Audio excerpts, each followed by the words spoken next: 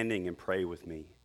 Spirit of God, come now and anoint the preaching of your word. Lord, we thank you that we are taught in Holy Scripture that we have these treasures in jars of clay. Lord, we are clay jars.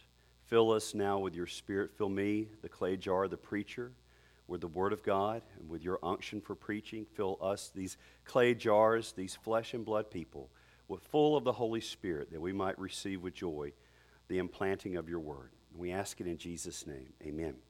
You may be seated.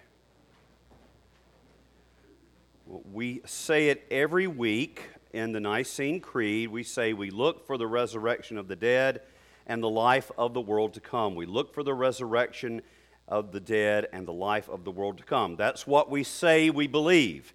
Yet even among those of us who claim to hold to the authority of Scripture and to the apostolic teaching, our ideas of what happens to us after we die are actually more likely to be influenced by a cocktail of popular culture, sentimentality, and paganism, rather than by the Bible or the creeds. So let me give you a few examples, okay? So first of all, if you think that after you die, you are given a pair of wings and become an angel, do we have, let's see, teacher says whenever a bell rings. Well, if that's your understanding of the future state, the theology you have comes from Frank Capra and not from the creeds or the scriptures. You believe the gospel of It's a Wonderful Life, which, by the way, is a great movie, just bad theology about angels.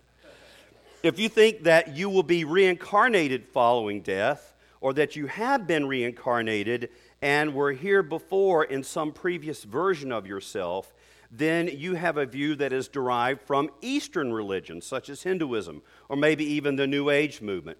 But there is absolutely no warrant of Scripture to support any thought of reincarnation, and in fact, this directly contradicts biblical anthropology. In other words, what the Bible teaches regarding what it means to be a human being. Now, if you think that the afterlife is based on carnal wish fulfillment, like I heard in a South Carolina church one time, old Joe's up there in heaven right now playing golf with St. Peter, then you are shaped by a self-generated sentimentality and not the apostolic tradition. If you think that death is the ultimate healing, and that death is our friend because it releases the spark of the Spirit from the bad old body, then you are a heretical Gnostic. Hallelujah. 1 Corinthians chapter 15, verse 26 clearly states that death is not our friend. It is called the last enemy of humanity, and that Jesus will destroy death, and that he has already begun to do so. He has trampled down death by death. But the heresy that most of us will fall into is this. If you think that the end game of those who are in Christ is to leave this body behind and go to a place called heaven to enjoy eternity with a disembodied spirit, you do not have a biblically orthodox view of the afterlife, but you have a pagan Platonic view, or as we call it in Southern Gospel, dying and flying. Dying and flying. So where are we supposed to get our understanding of what happens to us beyond death? Well, we get it from Jesus. Obviously, he is the pioneer and the perfecter, the author and finisher of our faith. Christ's resurrection provides us with a template of God's future for what God's future for us will look like. So here again, those words from 1 John that we just heard read by Lisa this morning. Beloved, we are God's children now. And what we will be has not yet appeared, but we know that when he appears, listen, we shall be like him because we shall see him as he is. Or as we sing on Easter, made like him we rise. So Jesus' resurrection is God's new creation breaking into our reality here and now. And before we move on to talk about what it means to us personally, we need to recognize that the resurrection really is much bigger than assurance of my future existence beyond death. The resurrection, brothers and sisters, is a cosmic event. In other words, it affects the entire cosmos, the entire fabric of reality. All of reality is impacted by Christ's resurrection. Now, up until Easter, here at Christ Church, we've been reading mostly out of Mark's gospel.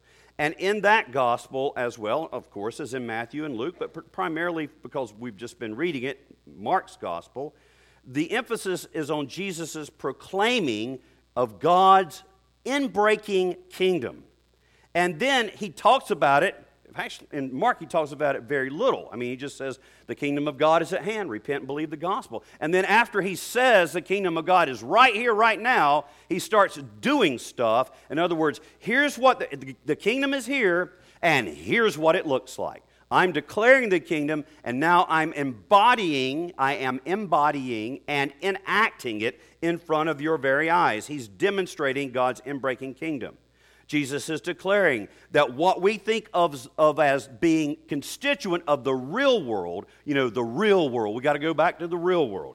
What we think of the real world as being, which is death and sickness and oppression and enslaving sin and grief and scarcity, those are not the real world at all. Those are the results of the fall, and it is not what God intends. Jesus tells us, and then he demonstrates through the healing of the sick, raising the dead, delivering people from demonic oppression, and feeding the hungry, that God's kingdom, the world that God always meant to be, that world is now breaking in through him. Now here's the deal. In the resurrection, listen, in the resurrection, this is the cosmic part of this. That new reality, that new creation has come busting into the world. Busting in. I was going to say bursting, but no, it came busting in. Jesus brought the kingdom, that new reality, busting into our world. And so the resurrection means that there is a wonderful future in which creation itself is renewed, and that there will be a new heaven and a new earth.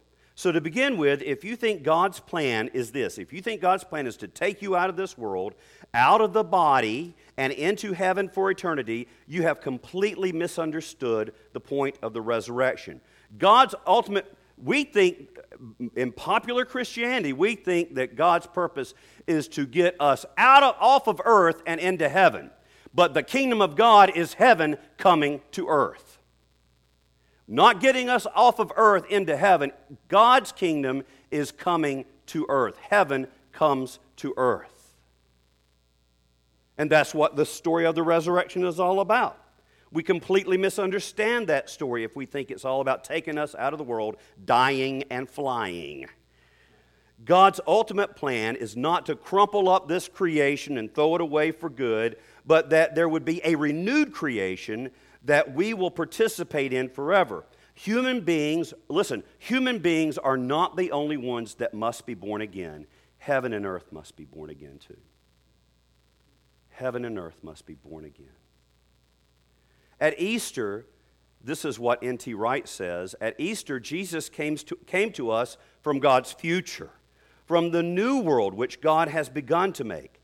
God's future is quite simply His new heavens and new earth. The Bible doesn't speak, as so many Christians imagine, of a disembodied heaven, but rather of new heavens and new earth.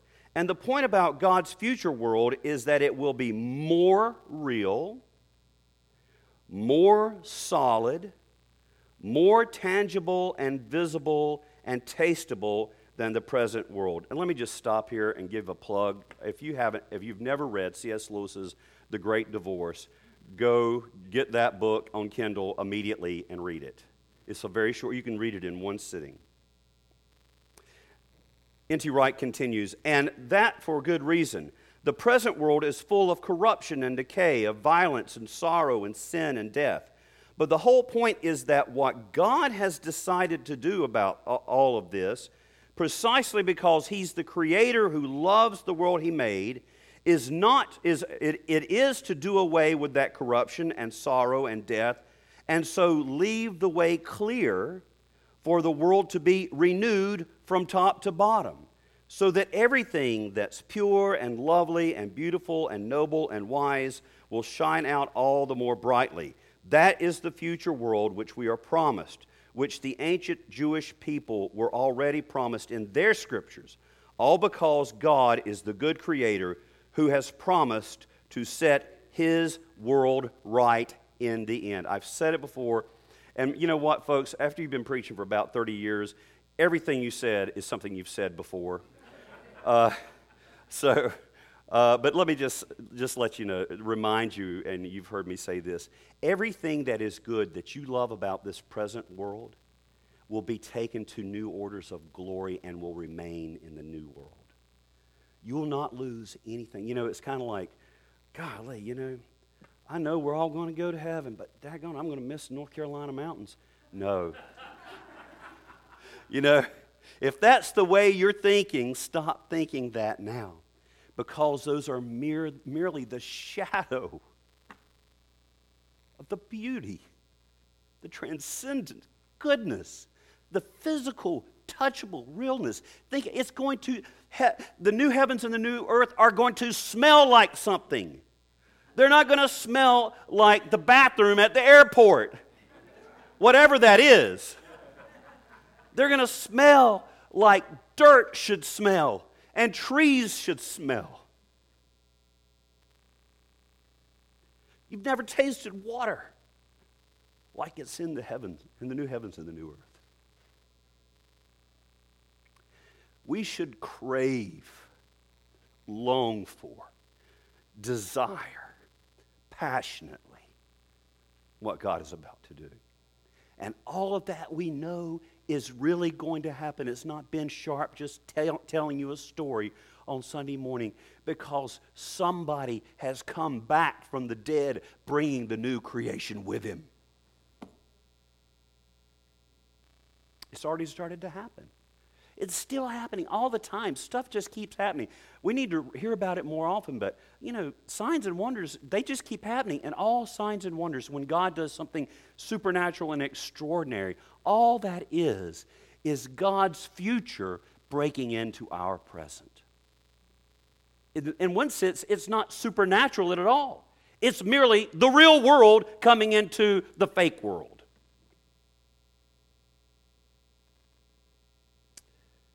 So that's the cosmic big picture significance of Jesus' resurrection. What does that mean? What does that mean now for me personally? Well, let's go back to that verse from 1 John again. Beloved, we are God's children now, and what we will be has not yet appeared. But we know that when he appears, we shall be like him. We shall be like him because we shall see him as he is. The Bible teaches that as Jesus took up his body again when he was raised from the dead, we too will take up our bodies again when we are raised from the dead. And by the way, when Jesus was raised from the dead, you know what was left of his body in the tomb? Nothing.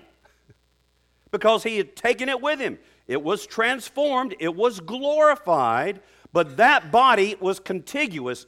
There was continuity with the body that they had laid in that grave. There was nothing but burial shrouds left in the tomb. There wasn't dust, like he didn't Obi-Wan Kenobi out of this world, you know. Just watch. I watched the most recent Star Wars because I wasn't going to go to the theater to watch that. I was skeptical. It's actually pretty good.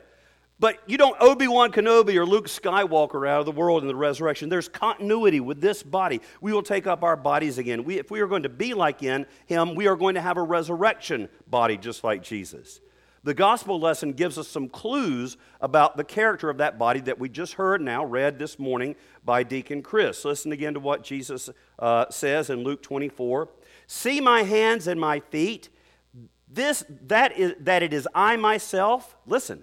Touch me, for a spirit, you know, woo, definitions, woo, thank you.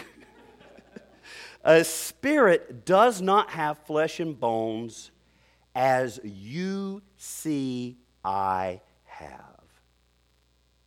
And when he had said this, he showed them his hands and feet, And while they still disbelieved for joy and were marveling, he said to them, "Have you anything here to eat?" They gave him a piece of broiled fish. And he took it and he ate it before them. Wow. So the resurrection body is different, yet there is continuity with the body that we know in this life. St. Paul describes that resurrection body actually in 1 Corinthians 15, beginning at the 42nd verse. This is what it says. So it is with the resurrection of the dead. What is sown, in other words, the body that is buried, he's thinking about like sowing seeds in the ground. What is sown is perishable. What is raised is imperishable. What is sown in dishonor is raised in glory. It is sown in weakness. Nothing quite as weak as being dead. That is weak. It is raised in power. It is sown a natural body. It is raised a spiritual body. If there is a natural body, there's also a spiritual body. Now, spiritual body does not mean an insubstantial body, but a more solid, Holy Spirit-infused existence than we have ever known. We think that the term spiritual body means less real than the natural body. No, what it means is that our bodies will be more real. Spiritual in this sense does not mean less real, it means more real. So we will never be sick again. We will never die again. We will be glorified.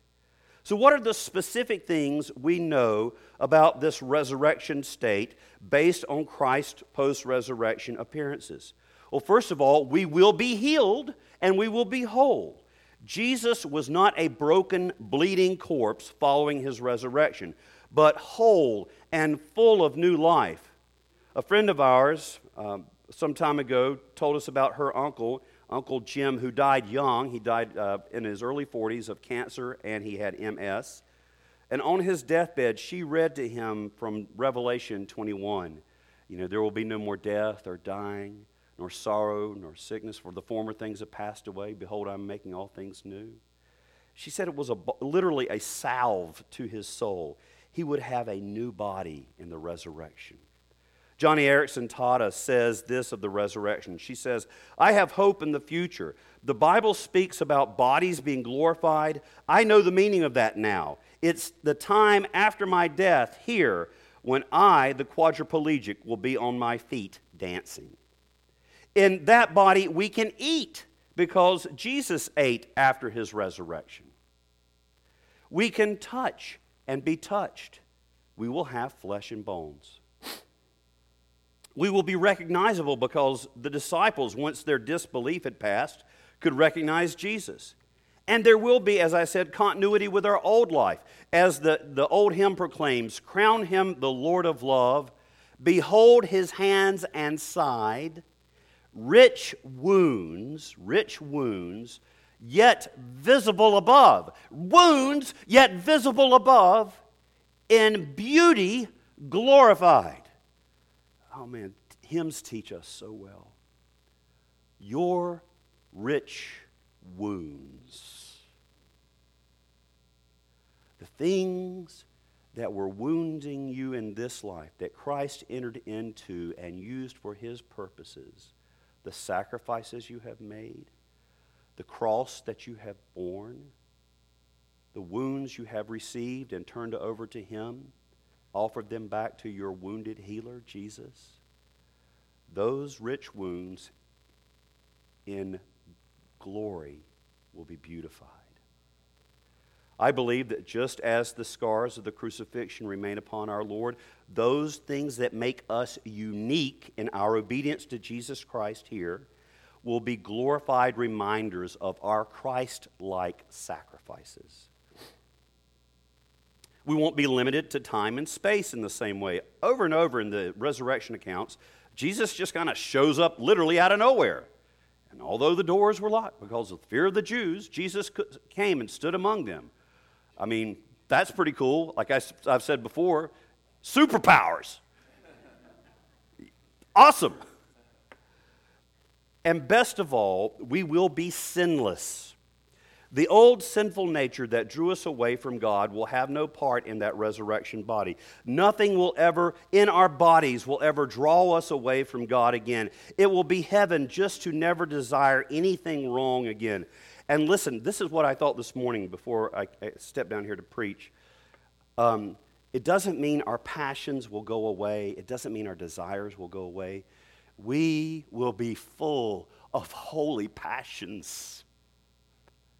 We will be burning up with holy desires. We will finally be able to give in to our passions. We will finally be able to give in completely to our longings, because they will just take us deeper and deeper and deeper into the love of God, into the life of God, into the burning, impenetrable, but yet welcoming presence of the life of the Holy Trinity.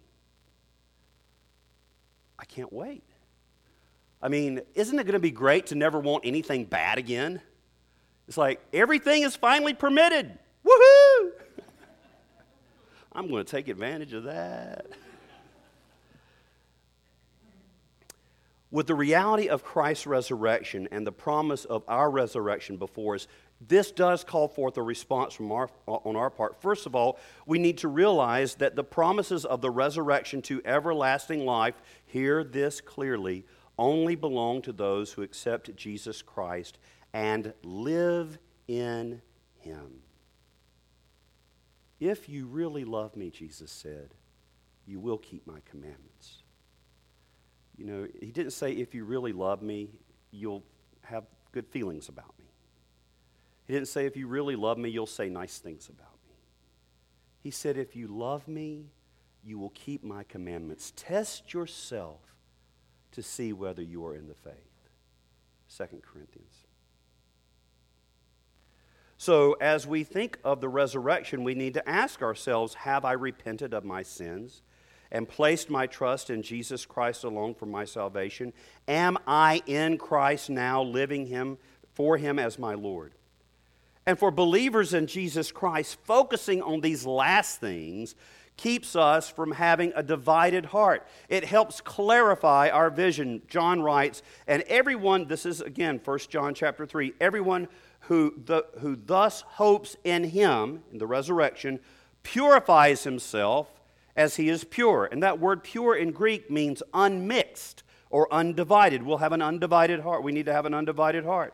We tend to fall into ungodly patterns, and we become distracted by the present to the point that we forget the future. In fact, that's one of the enemy's schemes.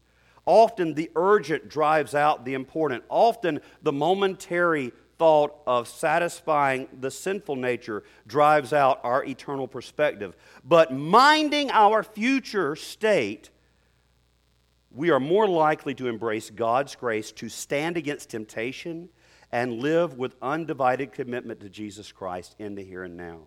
My experience, I've said this before, my experience isn't that most Christians are so heavenly minded they can do no earthly good. They're so earthly minded they can do no heavenly good. I mean, at least that's my problem. I don't know about you. There is so much truth in Samuel Johnson's quip, when a man knows that he is to be hanged in a fortnight, it concentrates his mind wonderfully. When we consider our last state, it concentrates our mind wonderfully. And finally, the truth of the resurrection of Jesus and the reality of that resurrection and the new world to come and our new lives in Him to come spills over into the present and fills us with joy. That's really what Christian hope is. Christian hope is not wishful thinking. Christian hope is living in the joy of God's promised kingdom that is coming and is even now beginning to break in. It's living in the full assurance of those future promises, and that is a place of joy. That is a place of joy. I mean, think about it. You know, when you know something good is really going to happen, it spills over into your present. Not that you wish it would happen. You know it's going to happen. And it's like, you know, when I was a kid, This is why the last month or the last couple of weeks, and I guess this is still the case where we have summer breaks for elementary school, middle school, high school, whatever. Those, especially for middle school and elementary school kids, I remember this. Those last 2 weeks of school were unbearable because of the joy of the knowledge that we were getting out. It was going to be free at last, free at last. We are free at last. The late D. James Kennedy preached one of the best Easter sermons I've ever heard. And he ended that sermon like this, as we think about the inbreaking future God has for us. For many centuries, the men and women of Europe looked upon the Western Sea, what we call the Atlantic Ocean, and they saw the sun coruscating upon the glittering surface of the waters, and they wondered. They wondered if there was anything beyond. Scholars said that you could sail off the edge of the world. There was nothing out there at all. In fact, inscribed on the escutcheons of the coat of arms of the nation of Spain was the national motto, Ne plus ultra. There is nothing beyond. One day, Columbus went westering on the shiny waters. He sailed off into the sunset as people waited expectantly, and finally, after a long time, the sails reappeared, and the crowds were exultant, and they shouted with joy, and Columbus announced that there was a land beyond the sea that was rich beyond their dreams. It was a glorious paradise. And the King of Spain changed the motto of that land until it reads as it does today, plus ultra, meaning there is more beyond. For many centuries, innumerable people stood beside the dark hole that we call a grave and watched the remains of their loved ones lowered into the earth. And they wondered, beyond the dark waters of death, is there anything beyond? Then one day, a young explorer went westering into the setting sun and descended into the blackness of that pit. He sailed off the edge of the world and crashed into hell. People waited expectantly. Finally, on this resurrection morning, as the sun arose in the east,